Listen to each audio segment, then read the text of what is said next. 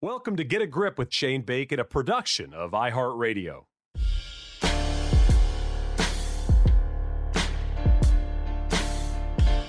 Hey, welcome to the Get a Grip podcast. A different type of episode today. It is the off season. It's the silly season. It's where Brendan Porath and I live. It's cold weather season, Porath. I mean, are you still playing or are the clubs away? The clubs are generally away when I'm home, regardless of season. Fair. Except for honestly, except for the topic we're going to talk about tonight. Nice. Or today, I should say. Like that's the only time I get out around here is like when I'm doing it for the kids, these charity scrambles or whatever other cause. But the clubs are away. It's cold. I just have 4 kids under 9, and it's hard to say I'll see you in 4 or 5 hours. I kind of occasionally get out, once a month, but yeah, they're away, and I don't anticipate them coming back out for a while. And you guys know the voice. You guys know Brendan Porath of Shotgun Start fame, of Fried Egg fame. What else are you? What else are we famous for? What would you say is like your first 2 lines if you had a Wikipedia page? Not to say you don't.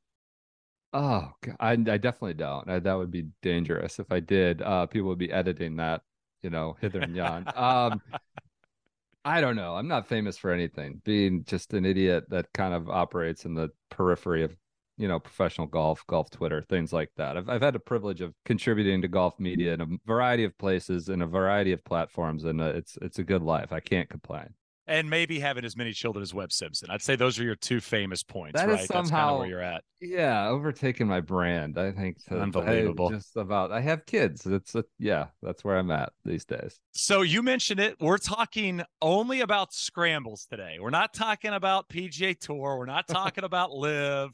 We're not talking about the recent comments from this player or that player. We're only talking about either the best or the worst format in golf. And we're going to try to tackle which one it is by the end of this podcast. Now, I had Stephen Proctor on the podcast a few weeks ago talking about Scotland golf, and he sent me a message and said, if you ever need any questions about historical stuff in the game, shoot me a note. So I sent him a note last night, and I said, do you know when scrambles started? This is what he sent me. He said, the format appears to have originated in the 1930s in the United States as something called Captain's Choice. Yeah. Best of the 4 shots, all play from there. He said, I couldn't find anything immediately about a date that it started or a place, but he said the format became so popular in Texas during the 1950s that it is now known to a lot of people as the Texas Scramble. And of course, there's plenty of variations. I actually just played in one, Porath, called the Stepped Scramble. Have you played in that before?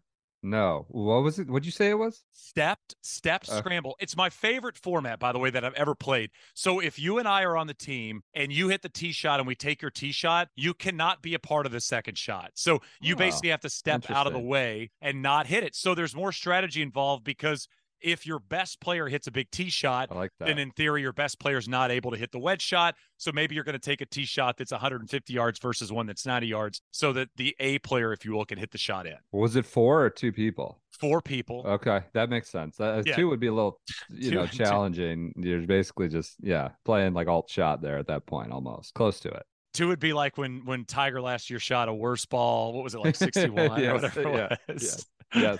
I have heard that Captain's Choice. Stephen Proctor is much smarter. I'm glad he provided some color on why it is. But like every now and then I play too many of these damn things. There'll be one that's particularly haughty, and they'll just say, the format today is Captain's Choice, and everyone looks around and scrambles, and they have to clarify that, it's a scramble. It's like, can you just start from that point? That's what it's ubiquitously known as now. But anyways, I have heard Captain's Choice. It's the business casual of golf terms where you see on the wedding invite, I'm like, I don't know what this means. Can you just post a picture of what I should wear? Is it sweater? Is it tie? Is it jacket? No tie.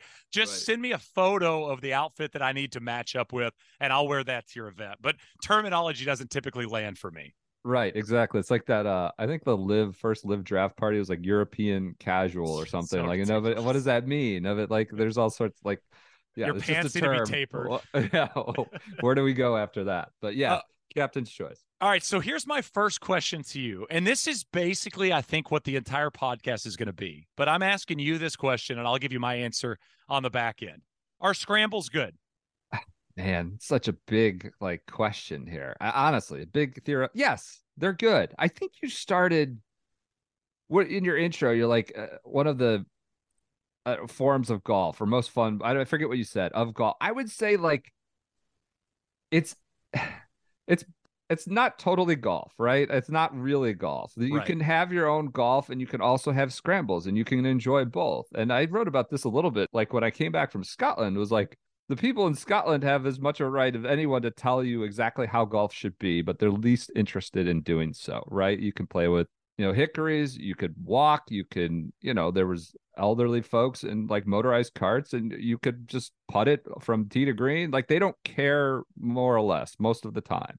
And so, like, I think golf is a large umbrella of things. It can mean a lot of different things. If you're a, +5 handicap who's worried about competing in high level amateur events, like it's probably not golf to you. But I still think it's probably worth your time to dabble in. And so I think it's a good thing, understanding that it should not be your exclusive or predominant or majority way of which you play. But it's a great thing to do. Like scrambles, more often than not, are going to be for like a cause, right? And that cause varies. I've played in ones this fall that were for like, special needs kids, like assisted living homes. Seems worthwhile. It's a great cause. Other ones are probably like, so like the AAU team can have a fourth pair of Jordans. You don't necessarily know where it's the 8-year-olds can have, the best equipment and this, that, or the other. But they're for a cause. You are not working. You are on a golf course. You are most often with friends or new acquaintances you might meet.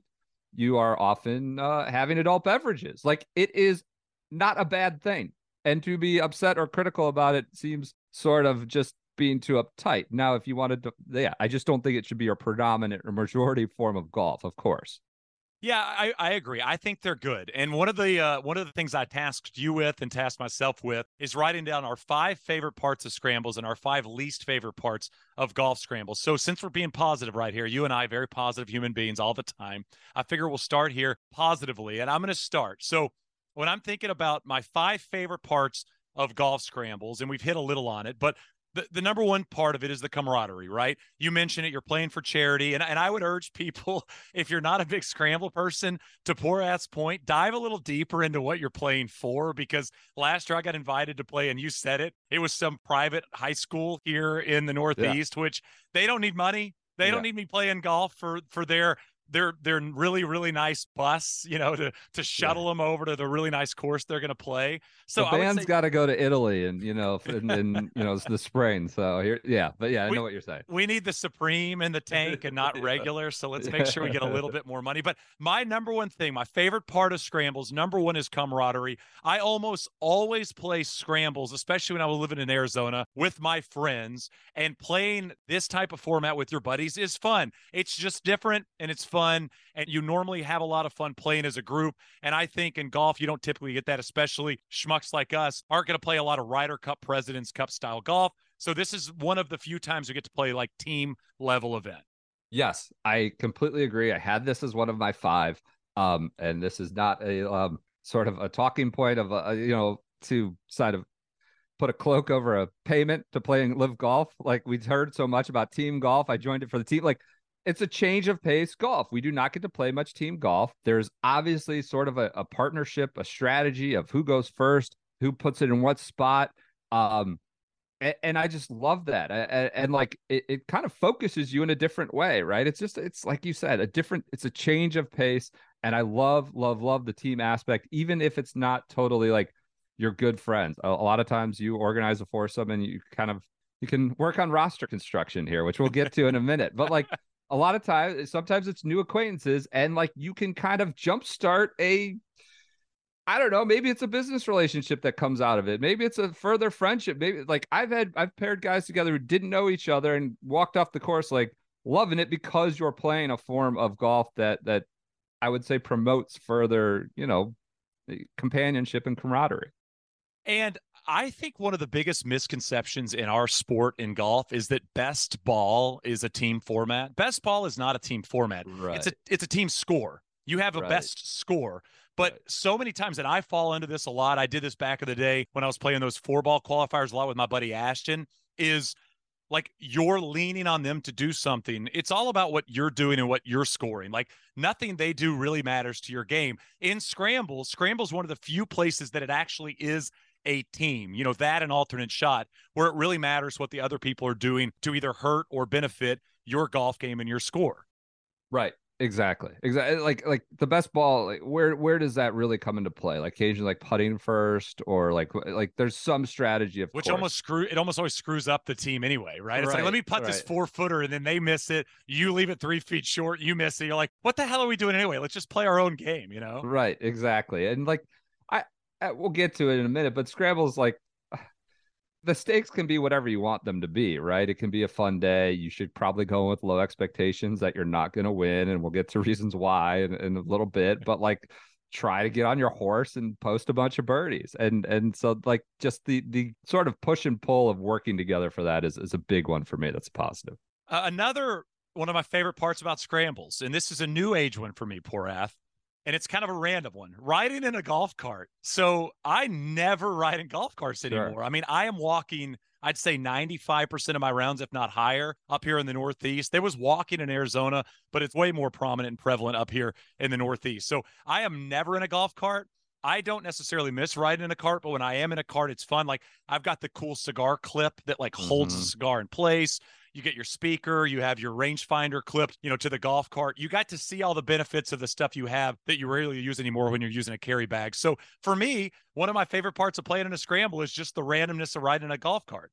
Yeah, I mean, this is all like the purists here are like clenching their fists in anger. But again, like you have to understand and approach the day as if this is not like your typical golf Right. round. We're not claiming this is the purest art form, the purest form of golf. Like it's more of like a party with a little bit of golf and hanging outside as a part of it, for usually for a good cause. And yes, like you kind of have to be in carts because you're rarely, you're jumping to and fro and trying to get to the best shot. um, and yes, you fill up the basket with a cooler usually. You have music going, and you're just kind of your own little traveling party with golf shots in between.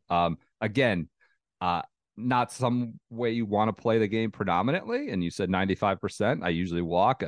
Obviously, like that promotes a lot of sort of camaraderie with the people you're with. Walking, there's all that conversation in between shots, but it's not always practical for this. Yeah, cart.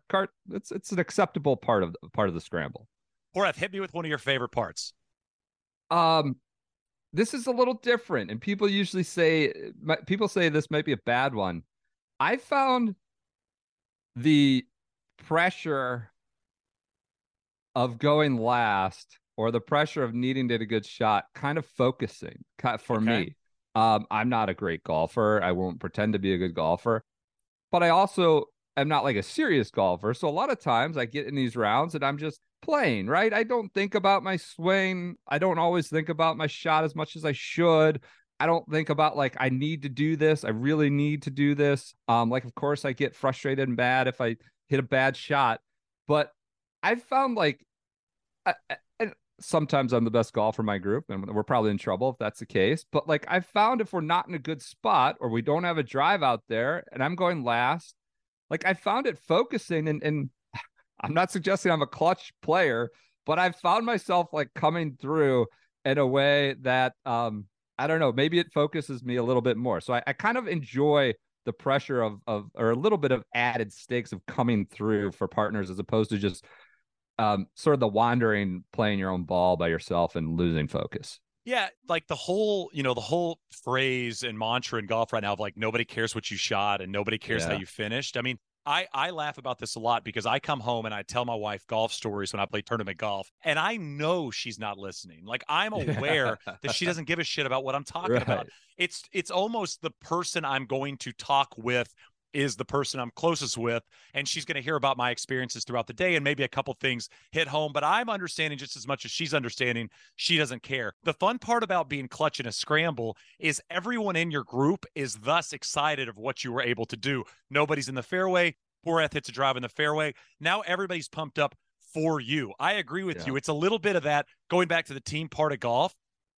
You don't, nobody outside of your caddy, if you have a caddy, Right. nobody cares what happened. Nobody does. Maybe Right. your parents, maybe your best friend might care a little bit, but in the scramble format, I feel like everybody is so fired up when there's not a ball on the green, you're last to go and you hit it 12 feet. Yeah, and it makes me a little bit more frustrated or angry when I can't do it, and like I feel like more often than not, it feels like it does focus me, and I come through probably more often than I would if I was just kind of playing along by myself. So I've got a really random one here. Is one of my Yeah. favorite parts of scrambles, and this is a rule I have later in the podcast for things to do or to bring to a scramble.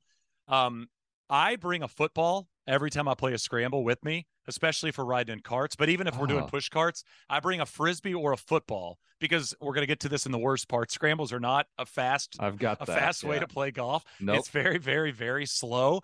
I don't throw footballs around that much anymore. I'm 39 years old. You know, like we don't really do the turkey bowl anymore. It's like that's not a thing. That was a thing we did when we were 28. And I think we'll bring it back maybe when I'm 50, but kids are too young. The turkey bowl doesn't exist. So throwing a football's fun. Gosh. And I bring a football and we do it to kill the time between shots. I love that. I mean, that's a great one. I might incorporate that in my own sort of routine. That makes so much sense. It just kind of keeps you active and doing something in between shots because it is slow. Yeah, I was playing a scramble at Papago in Phoenix years ago. Second hole, threw the football to my buddy Brady, threw it like 8 yards over his head directly into a cactus, and that was the end of the football for the day. It made it one hole, so it didn't have a long run in that scramble. But typically, we get a little bit longer of a relationship with the pigskin when we get it out there. So, give me another one of yours.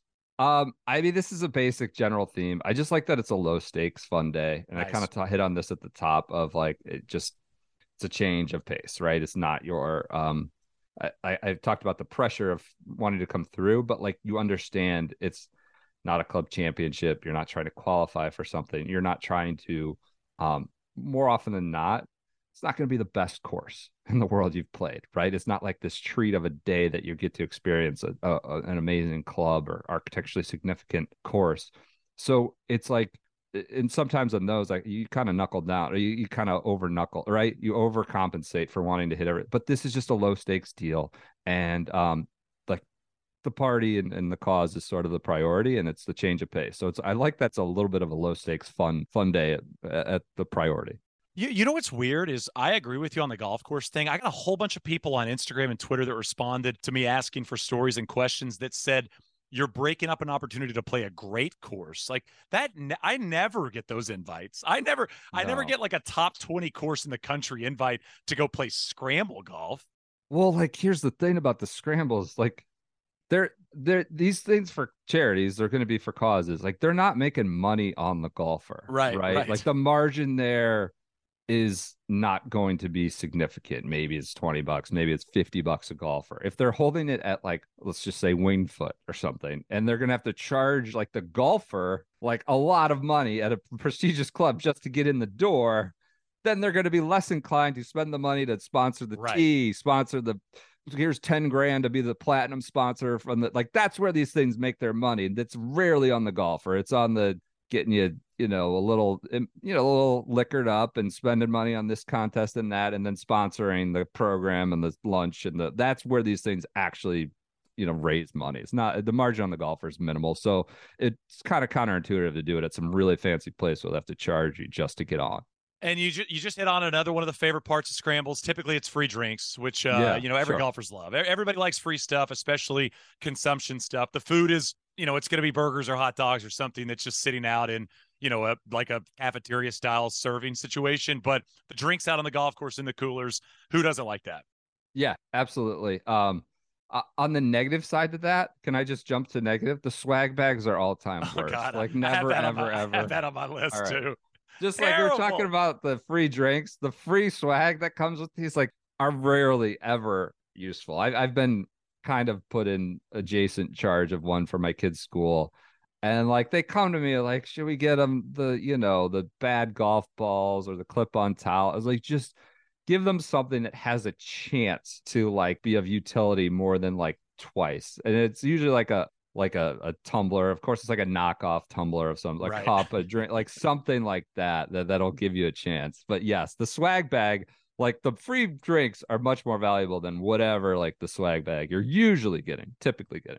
And you mentioned the clip-on towel. The only places in the world you see that size towel are in swag bags at scrambles and the quarterback. Like they're the same size towel the quarterbacks use in the NFL. Right. Who uses those towels on their golf bag? Nobody Right. clips that little like, and they're always branded, right? With either Yeah. the company that's putting The it on, insurance. it like Yeah. Cisco, it's like Cisco's on it. Like, I'm not using the Cisco towel that has the clip. Like, if you use a clip towel, it is a dead giveaway that you play golf about 3 times a year. This gets back to like our caddying days. I knew you caddied. I caddied for about like a decade or so. It was like a Lord of the Flies situation with the towel. Like whoever had the best towel was like the king of the castle. Like you had the Right. conch, right? You always going for the blue stripe. And if like you somehow like towel, I don't know, priority was always a big one. And you rarely, if you were a caddy who had knew anything than what you were doing, you're not coming with some like quarterback dinky thing. Yeah, and also out if you're one that does the clip-on towel out there, and I really hope you don't if you're listening to this podcast, don't have like 3 towels clipped onto your bag. I always just Yeah. killed me when you had the Trouble. person that had clipped like 3 scrambled towels on their Yeah. bag. Going to one of my favorite parts and my last favorite part, Yeah. I think scrambles bring out the best recap conversations. And I Oh, mean, yeah. after the round, drive home, having a drink after, sometimes they have the banquet, for the silent auction things. But when you have the convo about your round of golf, you're talking about yourself. So it's almost like a selfish conversation. The recap convo about the scramble, especially if you play well, those are electric. Yes. I am yeah, I was gonna say like the banter afterwards, and sometimes that's needling the whoever won for cheating, which is like always a thing, right? Like you cheated, like that's just a little fun to get in. But the recap rounds, and I'll add this as one of my favorite is like, and it sort of dovetails with camaraderie, is like you're gonna have a person often that doesn't play a lot of golf, isn't comfortable playing golf, might not be comfortable playing golf with you, and they're gonna come through. Right. I mean, occasionally maybe they won't, and that's just dire. I played with a guy most recently who had the Nike Sasquatch, the I think Ernie The Els. tingy one? Yeah, the Yeah. squared off. Ernie Els called it like when KJ Choi won in Tampa. He called a tuna can on the end of a stick, Yeah. and that was bad. Like he actually, I'm pretty sure, like off the tee, never ever did anything. But often, even like the really high handicap will like connect on a wedge, will make a putt, will hit a drive that you use, and I think there's something I don't know valuable in that. It's not like I'm not saying it's growing the game in any way, shape, or form, but it's making someone who does not like golf or probably doesn't natural to golf have a moderately enjoyable day and an enjoyable moment and a day that's low stakes for them, right? It's not a slog for them. They don't have to worry about hitting every shot well. And that becomes part of that recap conversation that you're talking about. Like, hey, Steve, like, how about that shot you hit on 5? Like, that was amazing. Like there's a recap of the day, both good and bad, that I think you don't get necessarily where no one cares. Like it's a solo pursuit and no one cares what you shot. Yeah, I mean, I would put that in my favorite part is when you're last to go and the bad player makes the putt. God, that's an amazing feeling. Like, Oh yeah. when it's like a tough putt, it's like an 8-footer that slides. You're just sitting there knowing you're going to putt last and just thinking, I really don't want to have to hit this putt. And the awful player that you said has the Sasquatch driver Yeah. makes it with like the Nubbins putter. And you're just like, thank all the heavens I don't have to hit this putt. Thank God. Right. And like that's the other thing. You just got to make sure everybody you really I don't know. Not to the point of being, a soccer mom type thing or soccer dad. Like you can't have like the jerk who's sort of making that person feel uncomfortable. Because Right. I've had that too. Like play with like a father-in-law who's like old guy, right? He's like in his 80s and he's just like those people tell you what they think no matter what. And this guy like wasn't really helping us. And we were playing another one, like, oh, we're playing again on Monday. I was like, well, I hope they find a new partner who does more than you. I was like, this guy's got like 7 holes left for us to like now he's already probably not super comfortable. Right. You just gotta like kind of mind your P's and Q's about those people, and because they can bring value, and obviously it's a great personal enjoyment when they do come through, and they will like it happens. I will throw this under one of my favorite parts of scrambles too. It wasn't on my list, but I was just thinking about it. And this is like just a personal favorite part. But when bad golfers read the putts first, God, it makes me so happy. Reading greens is awful. I mean, hell, Max last year, when he switched, when he switched to whatever the hell it's called, Aim Point, he was saying that he felt like he was a bad green reader, right? Of course, I mean, that's perspective wise, one of the best players in the world. But you get like the D player reading the putt. And I mean, it's just like it's not even close. Like it breaks the other way. It's twice as much break as he thought it broke one way, and just to like be able to listen to that as a player and go, and again, I mean, it takes a level of understanding the player, like not to be an asshole. When you go, actually, I think this slope over here is going to bring it right, not to just go, no, that was a real shitty read, bro. Yeah, you really got to be diplomatic. I would say like you are obviously in the very 99.9 percentile of people who like understand how to play the game, right? And can also play the game between your caddy and your just life in the sport. I would say I'm not 99.9, I'm like 99, like caddy for 10 years. I can probably tell you we want to be from this spot. I know how to read greens pretty well, like whatever, for a middling amateur, not a pro.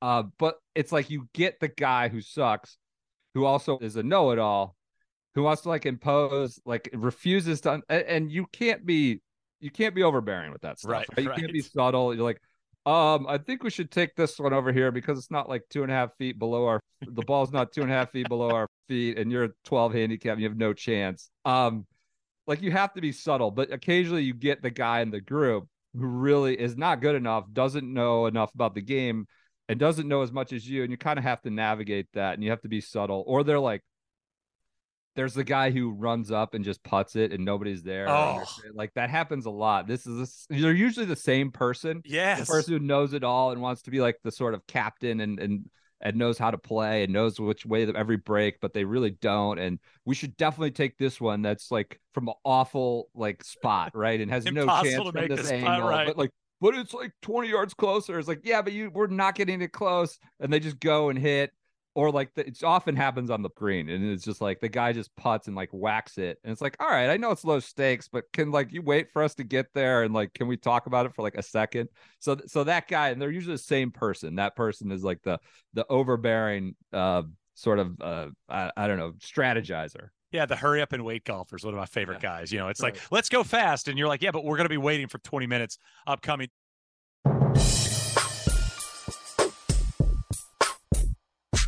Do you have any more favorite parts before we move on to our worst parts? I think I'm good. All right, I'm sure we have the same number one on this, the cheating. We're going to get into this in a little bit, ways to fix cheating and scrambles. But every response on Twitter had the word cheating in it. Seems to be basically synonymous with the word scramble. Yeah, it's and I just from where my orbit is, I play a lot of like Catholic charities out, and I always come in and start shouting at these unscrupulous damn Catholics, and I'm a Catholic, so I can like make fun of it. And it's like you lie left and right, and so yeah, the cheating, it's we shot like 53, it's a little chaotic. Yeah, and the cheating goes, and that's the key point here though, is cheating and scrambles goes well beyond the scoring. It's the gimme putts. It's the guy that hits the putt and says, good if it goes, even though you're going to take the 10-footer and he's 30 feet away. I played a scramble years ago with this dad of a buddy of mine. Every hole, he would hit his putt. And, good if it's go, he's like at his flip-flops, hit his putt. And it's just infuriating because if he makes it, if he just happens to make it, he's going to argue that we should write down the 3. And I don't want to be a part of that bullshit, man. Like, This ball's 10 feet away. We're taking the 10-footer. We're not taking yours from 30 feet. Just pick it up. Right. That's like where you get it. And this is like dovetails into another one I don't like. The gimmicks of a scramble, like all the extras they bring in. I have this on mine as well. And a lot of this is like, again, to raise money. It's where you shell out $20 for again, not to bring the religious part, absolution package, which is like a mulligans and this, that, or the other. Like the mulligans, like just get out of control. Yep. And I think that's where the cheating becomes rampant. Is like you used your 5 mulligans, dude. Like we've used them, but like you just keep putting over and over. Or let me throw one down, and hit another wedge. Like no, that's like mulligan 7. Like, and then like he hits it to 5 feet, and everyone's like, all right, let's just keep going. And like that's, I would say, where the cheating comes in. Is like these gimmicks. There's too many mulligans. Like at some point it becomes, I know it's not pure golf, but at some point it becomes like barely golf. Like I don't even know what I'm doing right now. Where am I? Like, and it overburdens the strategy of it. Like I'm talking about mulligan usage. I'm talking about strings. I don't know if you know the string thing. You hit it to it's a 6-foot string and you hit it to 6 feet on a par three, it's a hole in one. It counts as if it went in. And like it's just nonsense. You like are carrying the string around all day and you gotta like, where do you use it? And I made a hole in one. Like, well, you hit it to like 6 feet and you had to, or the throwies is what they call It's them. terrible. Throw them. Like tee buster, where like each person in the group can go to the most forward tee or whatever. There's the potato gun, the hot shot cannon, and like some of these are more acceptable than others. I would say that one's like okay because again, you have a lot of like not golfers and they're just there to have fun and they get to that tee and they want to launch that baby off the potato gun.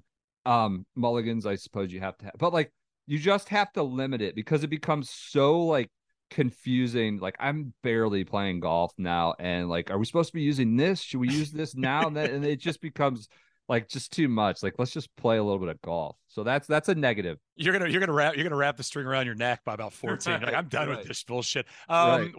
I have gimmicks on mine. I think that's the longest graph I wrote on my sheet, on my note sheet. Which ones do you have? I also one more.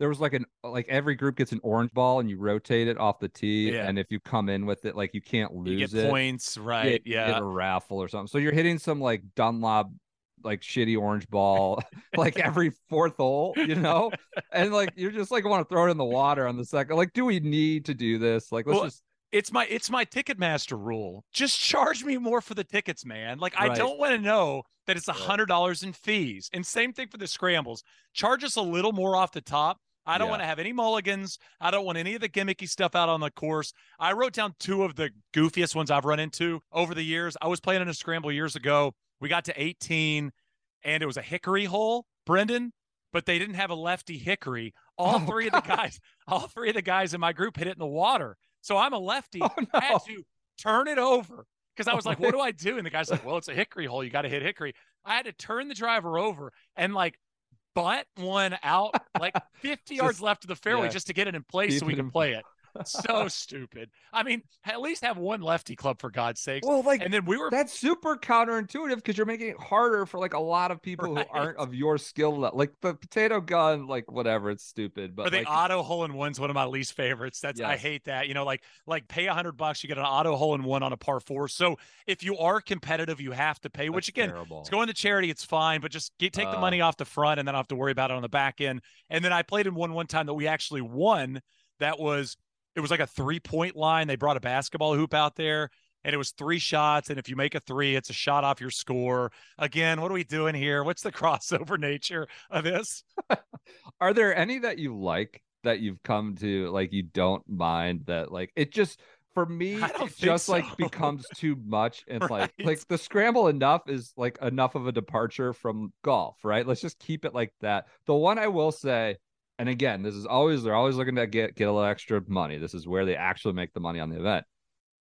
Getting a far field from scrambles here is they put like a mat down, or there's a teeing ground like off the back patio, and they do like a lawn drive contest. That's smart. After everybody's been drinking all day, everybody's eating, auctioning, and like it's like $20, $50 to hit one, and they've got the assistant pro out there and the pros with the radar gun, and like all of a sudden you make like a quick $5,000. So if you're doing like your own outing out there, I would recommend seeing if you can get that, because you got, there's the testosterone contest kicks in, and guys have been drinking and they just all of a sudden pay $50 to hit drives off the back patio to, somewhere down the 18. That's the one that it's enjoyable. And I like, and to your point, that's smart. And if you're setting up a scramble, or if you're in charge of a scramble, if you're going to have the gimmick stuff, don't have it associated with the actual scramble. Either have it where it's a 3-hole putting deal to start on the putting green, or have it after in long drive or closest to the hole. But don't add it in. Again, we already are keeping up with enough crap. Yeah, $20 on this putting contest as you come through the turn or something like that. Yeah. Where are you at with drive minimums? What are your thoughts on the drive minimum thing with scrambles? This is a good one. I kind of think you should do it. I agree. I think like everybody, maybe it's just one, I think everybody, one's a very low bar, right? Very low bar. But yes, I think everybody's drive should be used at least once, or else you get the guy who's a +5 that's just like pounding it, and you're using it, I don't know, 15 out of 18 times, maybe Right. 18 out of 18 times, and then you figure it out from there. And it's like, what's the point of us even being here for I just think like there are ways to still be competitive and not be a disaster and have everybody's drive used, even if it's a par three or whatever. So if you and I were going to put down our scramble notes right now, it would be no gimmicks. If you're going to gimmick us up, just do it when we're not playing the actual scramble. It would be drive minimum. And I'm a little bit heftier than you. I mean, I think it's 3 a person. Like, I think it should be serious number. Yeah. Or if you do 1 a person, it should be no par threes. Because again, blind squirrel on a par 3 hits it to 20 feet. You're going to take that no matter what, right? But I love the drive minimum because, again, I think so much strategy plays into it. And early into the round, you want to take the guy that hits at 350, right? Because you want to get the birdies flowing.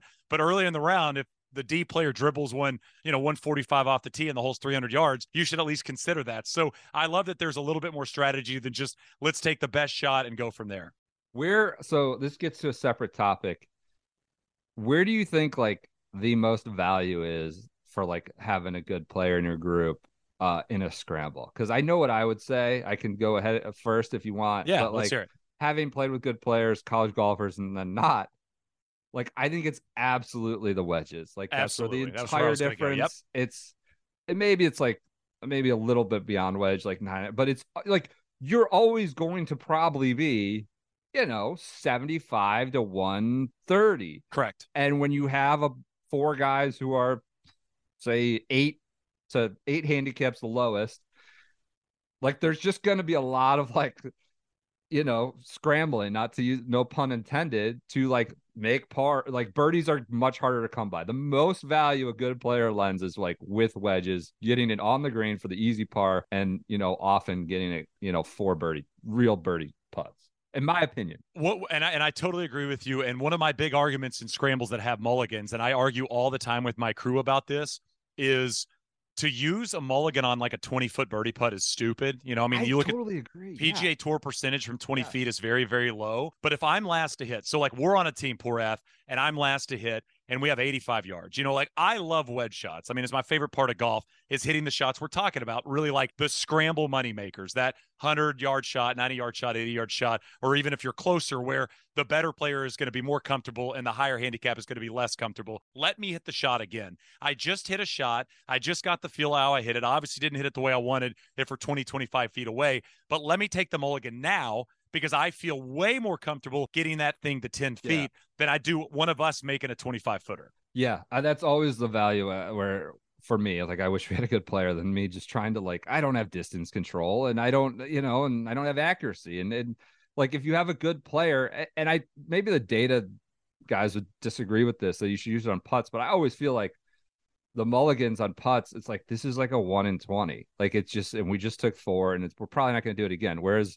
and also when you burn mulligans and just keep missing the putt, it feels way more deflating. Yes. The wedge, like, all right, now it's not a chip from the rough. It's it's a 15-footer, and maybe you don't make it, but you 2-putt for par, and like it's just less deflating knowing that what happened between that mulligan usage, the original shot and the last. Whereas if you miss both putts, it's like you missed both putts. You missed both putts. Whereas the wedge, it's like we are in a much better spot. Yeah, and I also don't think it's stupid to take them on drivable holes because, again, I mean, I think if you're talking about places to pick up shots in scrambles, it's going to be short par 4s if you have a guy that can drive the greens, or obviously reachable par 5s. And, I mean, you got to really be thinking in scrambles, can we make eagle here? I don't want to bring it back to Max, but I remember talking to his caddy one time and Max about the mentality on going for it in par 5s.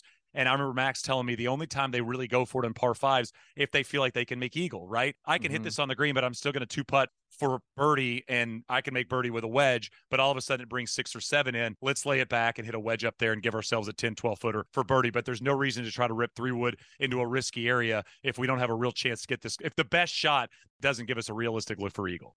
Yeah, and I'll go back. Sorry, we're jumping around. This is one of my best parts. The scramble yields, I didn't have this written down, often like for middling players, like some of the best shots they'll ever hit because they're not like, they're doing things, they're trying things they might not. Now, are they going to pull it off most of the time? No, but like, I don't know. My best shot of the year is I drove the green on I drove it to 2 feet on like a 330-yard hole. And like, cause we were out in the fairway, like, and I didn't hit it like whatever. I cut a corner and it just ran, and I putted from 2 feet, barely snuck it in for eagle. And like this happens a lot, whether it's going for the green in two with a middle lane player going for the green in two, and maybe he pulls off that fairway wood out of his butt that he never does, but it like he's trying it when he probably wouldn't, or a lot of times he wouldn't. So like a good thing is it does yield a lot of like extremely memorable shots for players who, don't hit a ton of good shots. Or paying off a good shot. I mean, I'm with you. Like, there's so much positivity in a scramble group if your best player hits a great shot and your worst player makes the putt, because now everybody feels like they were really involved. And again, that evening when the guy that's the worst player gets home, he can tell his wife or his friends, hey, I made a 10-footer for eagle. And while it might not have been his approach that set up the eagle, he capped off a great hole or a great score. And that is fulfilling. Like, those are the moments you take away from golf, because it's such a game that beats you up so often. We don't have that often. Yep, absolutely. Do you have any more bad parts about it? You alluded to it. We don't need to say much more. Pace of play is just a total terrible disaster. I have that down. It's like a complete disaster, and you know it going in, and there's like very little you can do about it. The priority is not pace of play. The priority is to get as many bodies out there as they will allow. Often that is maxed out. Sometimes it's not, but even when it's not maxed out, it's going to be slow. And I don't know, 5.5, sometimes 6. God. And for like a scramble, you just think it shouldn't be that way, right? You're playing, you should be playing faster. You're shooting like 60, right? That you just think it should operate faster, right? Because you're moving on, and not everybody may be putting out, but you have to know you're in for at least a 5-hour day. Yeah, one of the only other things I wrote down, and this is not really a me thing, but I saw a lot of people mention this, and I totally understand their point, is not counting your score. Again, we said most of the scrambles we've played on have not been at great golf courses, but if you do happen upon a scramble that's a nice place, it is a bit of a bummer not to be able to count your score if you're only going to play the place once. Not something I get up in arms about. I don't really care if my number makes it on the gen or not. I mean, especially if I'm playing in that type of format, but I can understand if you're a twice-a-month golfer and you're going to play one of those as a scramble, then obviously you don't have anything to really show for it unless you guys go out there and win. Well, yeah. I mean, this is a larger sort of theoretical discussion about Americans being obsessed with their handicap. Yeah, just score and the value, the point of golf being a number at the end of it. That's a larger theoretical discussion that we talk about quite often, versus Scotland of just walking and being out there and hitting shots and memories of those shots, as opposed to American obsession with always having a score at the end. One of my favorite moments is when you're playing with someone and it's a best ball match and you make a score that either wins or ties a hole, and they have a putt that doesn't matter. They hit the putt, they miss it, and then they still count the score that they were going to count that they made it. You're like, this is like legitimately the definition of wasting daylight. Yeah, exactly.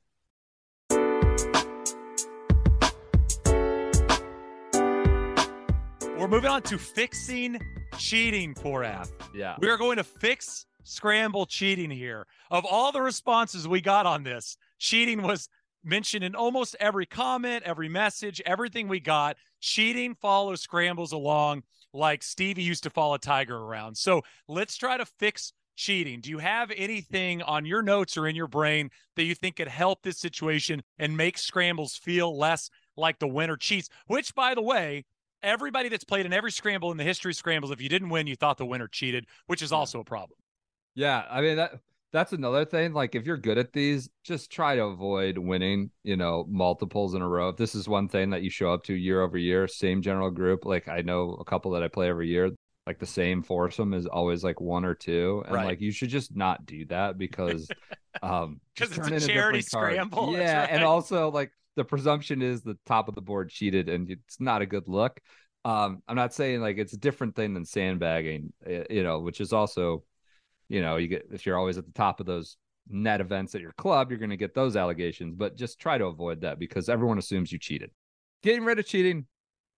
I'd say getting rid of mulligans is a start. Yep. I have that as well. We talked about that as earlier. It just seems like a place where folks really shade in gray, right? They add a couple onto their, until they make the putt, until they hit the shot that's acceptable to them. Getting rid of mulligans. I have getting rid of mulligans as well. I have one that I think would work quickly and helpful to anybody even doing one of these tournaments as well. Hey guys, don't post the scores until everybody's cards are turned in. I don't understand why you would post scores before all the cards are turned in. We all know the group that sits in the back of the room and then post their card. Just wait. Wait till you have 20 cards from 20 groups, and then you write down the scores. Yeah, like maybe if you're worried about time, just get like a cheat sheet for yourself, and then you can transpose that really quickly to the larger board, and you don't have to do calligraphy or do all that stuff for us. But yeah, I think that's a good point. You really got to be, part of my French, a shithead if you sit in the back and watch them write stuff on the board. Really? Yes. I bet that happens. I just never thought people would be like that low. I mean, let's talk about, like, what are the stakes? What are you winning from some of these things? Like, here's $100 in credit. Did you see that trophy I DM'd you? Yes. Terrible trophy. Like, probably people are going to look askance at you anyways, thinking you cheated. Like, maybe like $100 to spend, and like, that's great. Now you can buy a couple more, dozen golf balls. But like, the stakes are rarely significant enough. And I'm not saying stakes should, the end justifies the means ever, even if you're trying to get through Q school or whatever. But like, the stakes certainly are never high enough. And I can't believe that guys would be writing down, altering scorecard as they watch them post them up on the board. But that's a good one. I mean, I got messages, Porath, people are like playing with their father-in-law for the first time, and he's like writing the wrong scores down on the card and stuff. And you're just like, bro, like, what, do you not win enough in life? Like, what is happening? Because this ain't it. Like, this isn't the place to do it. If you're going to cheat, at least find something that's going to be more helpful and better for your like golf game or your wallet or something than taking home $40 more in PGA Tour Superstore credit, Yeah, I think a real problem here, based on the kind of ponderance of responses you got, is like, there's this race to the bottom. People just assume the others are cheating, so they do it themselves. And how do we come to this sort of agreement and handshake at the top? Like, no, I promise you, we are going to play this straight. Because there seems like the overall reputation of scrambles is that people are cheating. And so you get this race to the bottom, and it just perpetuates itself worse and worse. So how do we do away with that? I don't know. Mulligans, like, that seems like a real stigma you got to get rid of. I saw the suggestion, which makes sense on paper, of eightsomes, where so you have some check and balance on the other group. What do you think of that? It would certainly help with the cheating issue, but I mean, is that workable? It's the only real way to fix cheating issues at scrambles. But as we've mentioned a couple of times here, scrambles are already slow as hell. Yeah. I mean, what would this be, like an 8-hour? I mean, how long around is it if you have 8 sims playing scrambles on a full golf course? I mean, it's going to be brutal. But that is, if you're really writing down rules to fix this, that is, to me, the only rule that truly exists is you have 2 groups playing the same hole at the same time. Right. I think that would. Yeah, think about the time it would take, because then you're also adding in sort of the duty of like monitoring the other group. Right. Not like, you don't have to be, vigilant, but it's just a thing that's also in your head that's slowing you down as you take a look and think about it and other stuff like that. But yeah, it feels not totally workable, right? Golf is so strange because, golf loves to tout being this gentleman's sport, and we're supposed to call rules on ourselves. And then you get to this format that is a slight departure from what we call regular golf. And everybody just throws out all the honorable stuff and forgets what the game is truly about. We don't need another group to be there to make sure you're not lying about your score. That should be on you guys. But I don't understand how 4 people that call themselves golfers and love the rules of golf and call all these players out on cheating on tour at the same time are like, you know what? It was good. Which brings me to another rule I think would help in terms of fixing cheating. I think whoever's making the announcement to start the day, just lay out more concrete ground rules. Hey guys, you have 5 mulligans or whatever the mulligans are. We need you to mark down when they happen on the scorecard. If they're not marked down, we're not going to take your card. I mean, that would be very important. There is tape on the flag sticks. Inside of the tape, it's good. Outside, you've got to putt it. They are not good outside of the tape. So at least there's a line that you can follow and understand, because I'm sure you've run into this, Porath. That happens every scramble. The putt's 2 feet on the first hole and you pick it up, and it's 4 feet on 12, and somebody in your group says it's good. That number grows as the day goes on and drinks are consumed. And I think if you really have that, to your point, the string or the tape or whatever it is, at least you understand this is when it's good, this is not. And if you're taking a putt outside of the tape, then in your mind and internally, you know you at least cheated. Yeah, that's a good one. I mean, it's putting a few more guardrails up. and really forcing your hand to be like, I am a cheater. Like I am conspicuously and deliberately cheating because I'm going, I'm taking a mulligan on a hole that's not marked. I'm going way beyond the tape. So yeah, that's a good way to kind of at least try to, I don't know, curb it. I would say. Here's my question: do you think we're like overblowing this? Like, is cheating this actually this rampant? It seems like No, everyone's instant response. I don't think so. I tend to like default to, oh, you cheated because the numbers you see Correct. are crazy. Like you see the winning number is often nutty. And there was like, I've played in some that are handicapped. And it's like, I don't even know how this works. I saw people respond so like, that's so bizarre. And so weird. Shot like 43. Like, what are we doing? I don't know how you even do that. But like the numbers you come in and you see are crazy, like 48 or whatever it is. Like you cheated, 54, 52, whatever it is. You cheated. You birdied every hole and eagled a couple.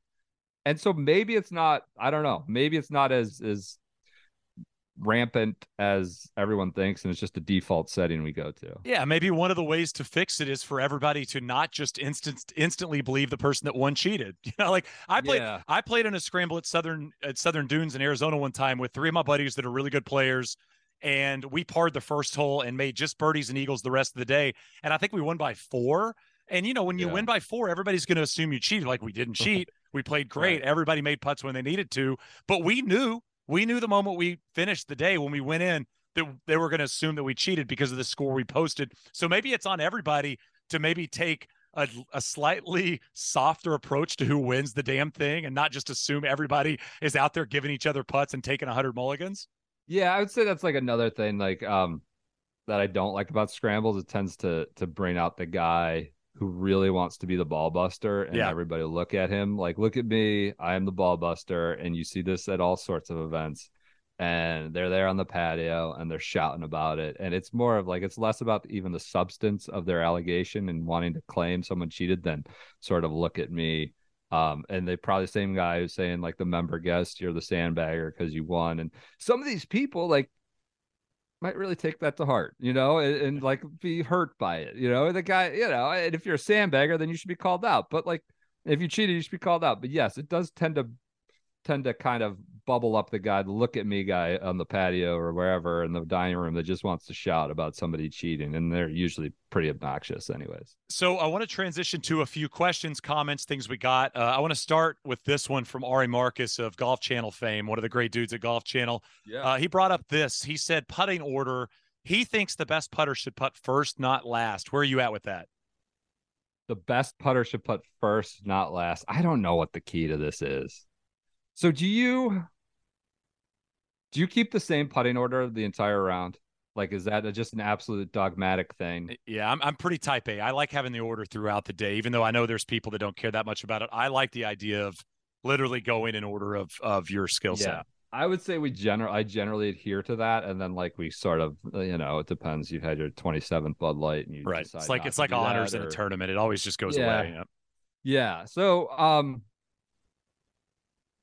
why would you do the best putter first? All right, so let me make the case here, because I mean, this is not to sound arrogant, not to sound like an asshole. I'm typically, the best player in my scramble group. Good. I mean, most of the time in my lives, that's been the case, and I'm always the guy that putts last. There are definitely moments in scrambles, and this happened, a few weeks ago when I played in the last scramble I've played in. There are putts that I see and I know the line. Now, there are a lot of putts that I don't know the line on. I can guess what the break's going to be, and I can assume what it looks like. And it's very nice and helpful to see someone hit a putt. But bad putters don't help you with line. A bad putter isn't going to hit a putt end over end straight the way you want it to. So you've got to factor that in. But there are definitely moments where it's like a 10-footer that's right lip. I know it's right lip. I know it's inside the hole. And there are moments where I would like to just step up there and hit it. And I don't always voice that because I don't want to sound like an asshole. I don't want to tell the guys in front of me, hey, let me just go. Like, I don't want to see you guys hit this putt 3 times bad and then it play into my head. It's comments from caddies, right? This is one of the keys to being a good caddy is never bringing up the negativity because that stays in your brain, right? You don't want to say don't hit it right. You want to say, let's favor the left side here, because you say don't hit it right and the person's brain only keeps right in their brain. So for me, there are moments that I wish I could putt first, but I never voice that. I always just kind of stick to the order. Okay. I got it. That makes sense. I if you're the best player, you don't want to see three choppers just kind of send balls, to and fro up there. And yeah, my problem is I always have the read. I just suck at putting, and I probably don't hit. That's right. I hit the wrong pace and speed, and I'm pretty good at reading grades. It's just like, can someone do this for me? Right. But yeah, so that's why I'll go whenever I'm ready to go. But I found it very interesting. I love this line. Not really a question from Matt Casadine, but he said, I always think it's interesting that the same experience can be viewed so differently depending on what player you are in the squad, the A, B, C, D player. It is so interesting that you can be playing, in theory, the same format, the same group, the same golf course, the same hole, and everybody in the group, depending on what your lettering is to what type of player you are, the whole thing can feel so different. Yeah. Yep. I'm probably always in the BC. I mean, occasionally I might be an A, and then we're the toast. I'd probably say I'm rarely the D. I don't know. I don't want to put them in their brains, but like, it feels like for the D, it's like probably the most fun they'll have on the golf course, right? Instead of just slogging their way to one hole, whatever, every shot counts kind of thing. I don't know, but yeah, I would think it would be a pretty free, kind of enjoyable golf experience for that D person. At BC, maybe it's somewhere in the middle. And A, I don't know. For you, could speak to the A. Like, is that just sort of a not nervy, but pressure packed, frustrating situation? Always having to feel like you gotta hit your shot. I think it used to feel like that, and I think now there's a little bit more excitement in my brain when I know that nobody's hit a good shot, and if I hit a good one, everybody's going to be so pumped up about it. Nobody's on the green on a par 3, and if you hit it to 10 feet, it's not just that you're on the green, but you've hit a great shot and you've got a real good chance to make birdie, and now you flip the score for your team. So I try to lean a little bit more into the excitement level of being the A player and less on the pressure of it, because again, going back to nobody cares what you shot, nobody cares if you win or not. Let's just go out there and try to have a little bit of fun. So I've been trying to embrace, like the weight on my shoulders and let's step up and hit a golf shot versus if I hit a bad shot, now the team is screwed. Do you think, another separate question, do you think momentum is real in scrambles? Because I generally don't think momentum is real, but in scrambles, I feel like it is absolutely a thing. I do. I think if you look at scramble scorecards and you're a team that made 15 birdies and shot 15 under, the pars are probably all grouped together. I mean, that almost always happens. And when you get on those runs, I think especially putting, I mean, to your point, I think momentum and putting is a huge thing in those scrambles. And when you start to miss those putts, going back to your point about the mulligans being used on putts, now you're missing 5 putts and you're going to the next screen and you have a similar linked putt. Yep. It seems to kind of flow throughout the group for sure. Yeah. In my experience, it's like, we started, we're only 2 under through 5, and then we birdied everything in and you get in the money. Like, that just generally is how it feels like momentum is very real in scrambles. Sean Melia said that he played in a 4-club scramble recently. Each player brings 1 club for the group to share. I just thought that was a really interesting take on scrambles. I mean, like, what club do you bring, Porath, if you're in this scramble? What's the club of choice? Well, obviously you have to strategize, right? Like, somebody, it's got to be a text change. Yeah, you just like everybody shows up with the driver, putter or whatever. I'd probably bring like a 7-iron or something, right? A mid-iron. I don't like. It depends on where we're at, right? I suppose it depends on where we're at. Does somebody bring a sand wedge? Like, I don't know. How often are you gonna? Yeah, I think you bring a driver. Right? Well, driver and putter seem like those are both out. So you really have 2 clubs to choose you're from. Saying, you're right. Because you're taking a driver and you're taking a putter. So now you've got to pick 2 clubs, between the other 12 left, right? Yeah. That's interesting. That's a good one. I mean, the general purpose of scrambles is you're going to have a lot of like not great golfers, couple really great golfers, and make it for harder a cause. And hickories shouldn't be a thing, like you said, and like 4 clubs shouldn't be a thing. But maybe that's just a game you play with buddies. It's a different deal. James Nitties, who I worked with this year and I love so much, James Nitties. He said, "Who's the group MVP in a scramble? The pro that's getting a practice round in, barely chats on the way to shooting whatever he shoots, the 3 that's more like a 15 but says he should hit last, the 15 that's really a 6 but hits at 220 and rips 15 beers, or the 24 that can't break 200, plays twice a year and takes 17 calls during your round." That hit me in the heart, as the 17 phone calls during the round. Oh yeah, we've all seen that guy just wandering about off to the side in the heather. I think it was the 15 that plays like a 3 and has a bunch of beers. Yeah, Is yeah, that yeah. what's the? Am I The 15 rephrasing that's that? really a 6 that hits at 220 and rips 15 beers. Yeah, absolutely. Right. I That's think the just like MVP. you don't want the person who's not talking, and it sounds like the pro in this hypothetical is not talking. Again, this is like half social, half golf. Right. It's not like the typical golf. And so if you're not talking or you're on the phone, those two guys are out. Um, and I think it's probably the one who's probably just there to have the most fun and producing the most camaraderie or feelings of warmth and enjoyment. All right, so Tom McGovern sent this. Speaking of weird scramble games you can play within your group, like my group bringing a football. He said, we created a fun game to keep all 4 players involved in every hole. You get points for fairways and greens in regulation, and you set putting order and stick to it. Players get 1 point for each foot of putt they drain. I can't even read this, much less keep track strain. of it. You get all this stuff going on. Throwing strain. Now you got points with everybody. This is like that Wolf Hammer game that the No Lane Up guys play. Yeah. It's too smart for me. I don't understand how to keep track. But he said each player puts in $100 and most points take home the pot. Seems too complicated. I mean, that's great. If you can do it, I'm not besmirching it. If you want to organize that and keep track for everybody, fine. I just again, and it adds a little intrigue and side interest. But again, like, it's not going to be a quick day. It's already a little jumbled with all the side games and side, Mickey Mouse stuff going on. I just wouldn't add more stuff to keep track of. But if you can do it and it adds some sort of intra competition amongst your group, go for it.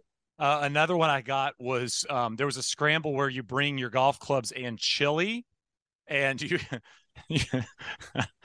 you have your golf score plus your chili score is your total score. I mean, like he said, they blew a fuse in the clubhouse because of the 22 crock pots. I mean, how are you judging the chili? Everybody's picking their own chili, right? It feels like. Yeah, that sounds like a lot. That sounds just like impossible to keep track of. This sounds like guys that want to eat chili, but they feel like they need to introduce sport along with the chili eating. You know what golf scrambles need less of? Subjectivity.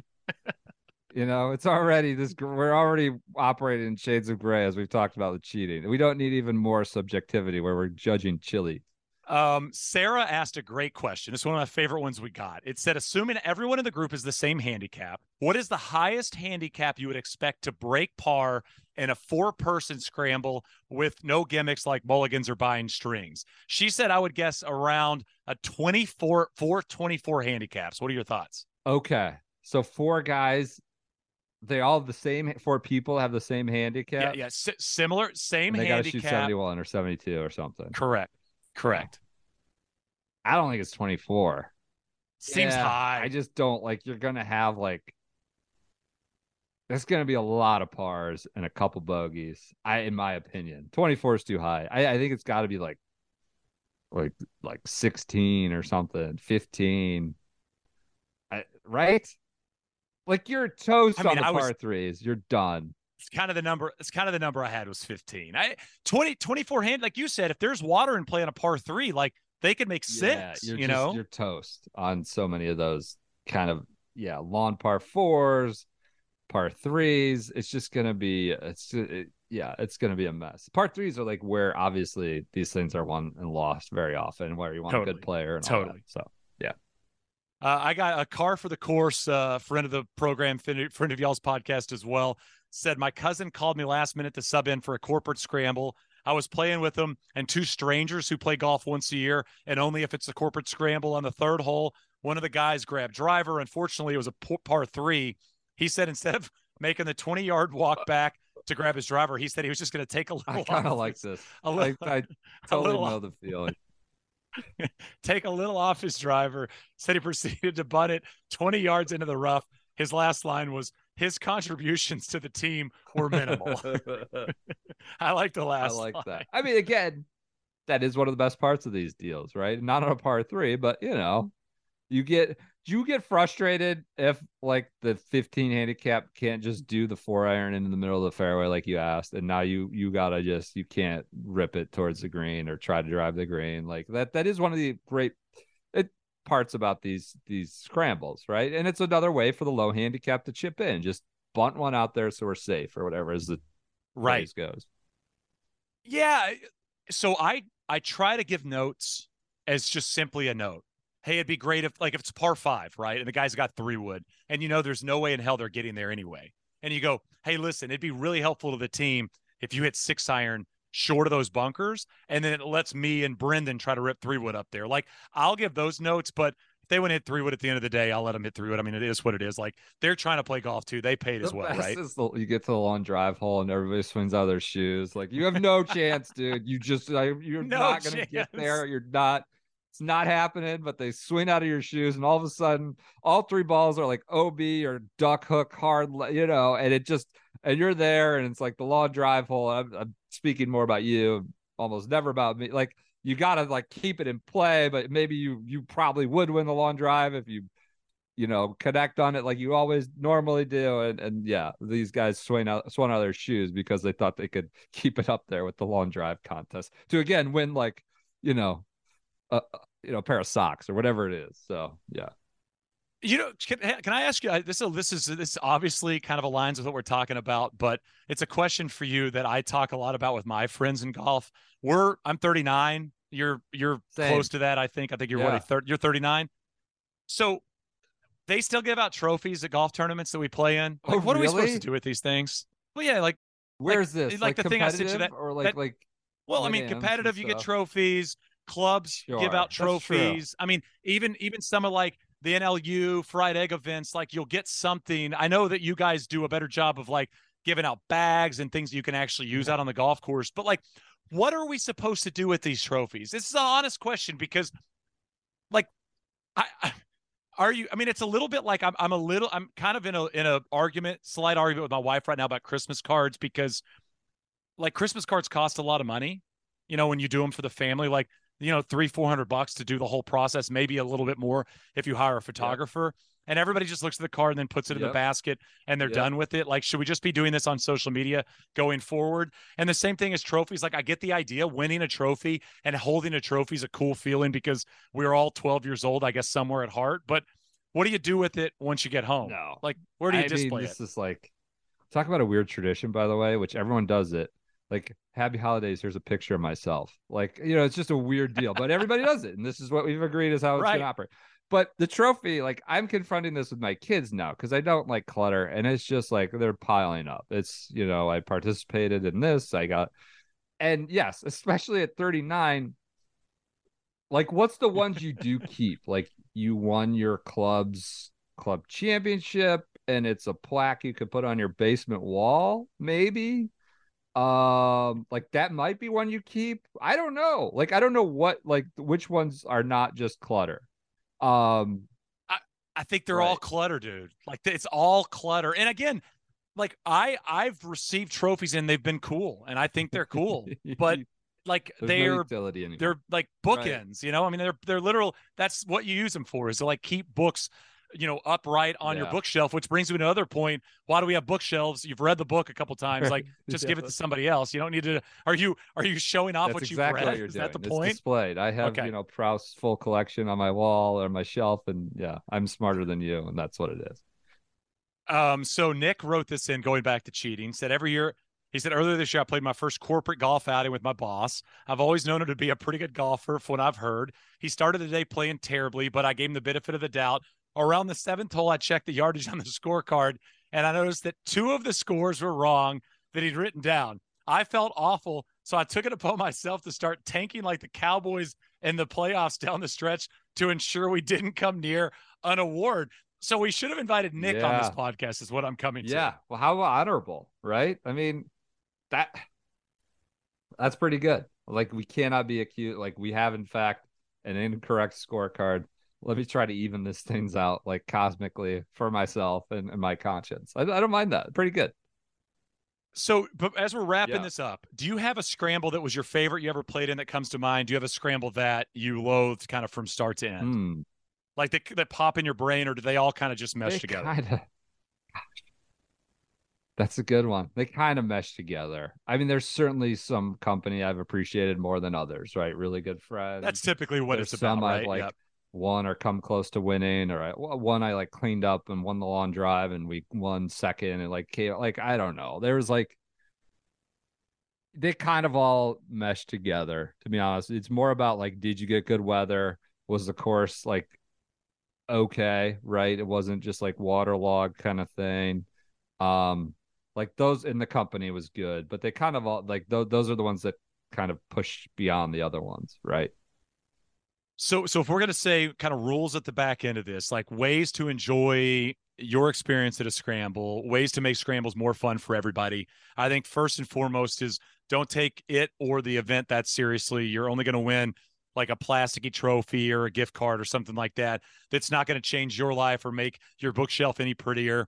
Don't cheat. I think is important here. Try not to cheat in the scramble. I think would help everybody. And I think the other thing we've mentioned is don't assume everybody's cheating. I think that's an easy thing to do about scrambles. When you look, if you go to the tweet I sent out, or you look at some of the DMs from Instagram, as we've said, everything was about cheating. I think it's important maybe to assume the best from these teams and not the worst. And like if you're listening to this podcast, you're probably like a pretty hardcore golfer. Like you play a lot. There's likelihood that you are like the like unofficial captain, and like figure out how to be that in a non-overbearing way, right? Subtly say like, hey, you know, we shouldn't take this ball that's above our feet and with zero angle, and like that like, you know, figure out how to be a good captain that's not overbearing, that's obviously sort of a little bit welcoming and kind to the really bad player who's like has a chance to really have like their best day ever, most fun day ever on the golf course. So do we miss anything? Do you feel like? I don't think so. I think we got into the business, the margins, how you can make a little extra with the long drive, with the drunks on the patio.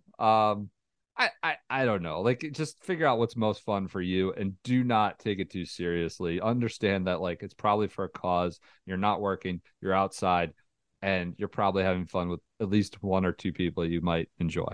So And another thing is sometimes when the charity aspect is involved and you do feel the need to have stuff out on the golf course, just don't have it equate to the score. Like, hey, do you want to give it $20 and give me a high five? Right. You know, or just simply say, give us $20 for charity. Right. You know, it's like you don't have to throw it in with some contest for the golf. Bring out a little putting mat. Do something where maybe your group's competing against each other and you're getting a little money on the back end. But when you bring that into the scores, typically when this stuff starts to break down. Yep. Absolutely. This is, I enjoyed this. This is good. Me too. I played too many scrambles, honestly. Like it's crazy. Gets to the fall. What percentage of your golf is scrambles versus non-scramble? I mean, at the end of the year, I don't play a lot of golf. Like I said, it's usually when I'm on the road for golf or for work. It could be like as much as like 20%. Okay. Because like this fall, it goes nuts. You just get asked to play, and a lot of times it's on the house, or it's like your buddy came to your kid's school one, or you got to go to his, like it's your buddy's charity. Like there's this fall where I played like one on a Friday, one on a Monday, and one on a Tuesday, and I played like 3 straight days of scramble golf. Do you feel like it messes up your game? Like I know the best players say like it really screws them up for a while. I mean, all you're trying to do is hit it hard. I will say this. I either drive it great or terrible in scrambles. There's no in between. Like I never have a day in a scramble where I hit 7 fairways. You know, it's like I'm hitting 11 fairways and beating the shit out of it, or I'm hitting 2 fairways and it's all over the map. Like there's no in between. And you are off your game. And when you go back to normal golf, quote unquote, normal golf in the subsequent days or week, like a lot of good players say that. It screws them. Yeah, I mean, I don't think you want to play a scramble like the day before your club championship. I'll say that. I don't think you want to be like getting really, really dialed. And I'll say this before we go, something very important, and do this on golf trips. I don't think the 2-man scramble is played enough. I think the 2-man scramble is such a great way to, you know, waste away an afternoon on a golf trip when you're playing somewhere for 4 or 5 days, or you're tired, or you're just at your club and your buddies are around and you want to go play an emergency 9. The 2-man scramble doesn't get enough play in golf. And I think it's one of the great formats. It's like, seems like a great middle ground between like the best ball, which we just talked about is not super really a team thing, kind of is only a name. And then like the alt shot, which is like, sort of the anxiety and pressure of like, you know, it's pretty hard. It's much more, you know, challenging at every turn, whereas a scramble, it's kind of threads the needle between those two. And although it's probably rarely used compared to them. Yeah, I feel like we never do. We've implemented the 2-man scramble in my little like January two-block big guys trip thing, where one of the afternoons we do 8 2-man scramble matches, and it's a lot of fun. And again, people get into it, and the alt shot stuff, it's normally about the bad shots you're playing, right? And the good part about the 2-man scramble is about the good shots. Brendan, where can people find you, hear you, read you, see your face, buy your merch? The Fried Egg. FriedEgg.com is the website. Subscribe to the newsletter of the Fried Egg. Great newsletter every Monday, Wednesday, and Friday. Obviously, we have the Shotgun Start podcast. Yeah, that's it. Twitter, I'm around. So thank you. Yeah. The way you guys have changed the newsletter this year, where you've put in like those mini columns, I've found really beneficial and a lot of fun. And, newsletters, to differentiate yourself between newsletters is a hard thing to do.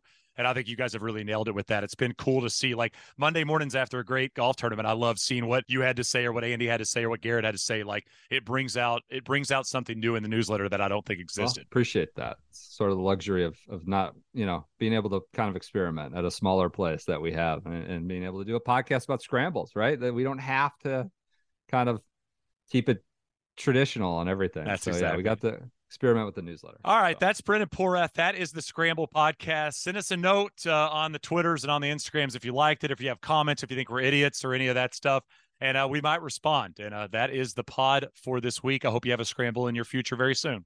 Get a Grip with Shane Bacon is a production of iHeartRadio.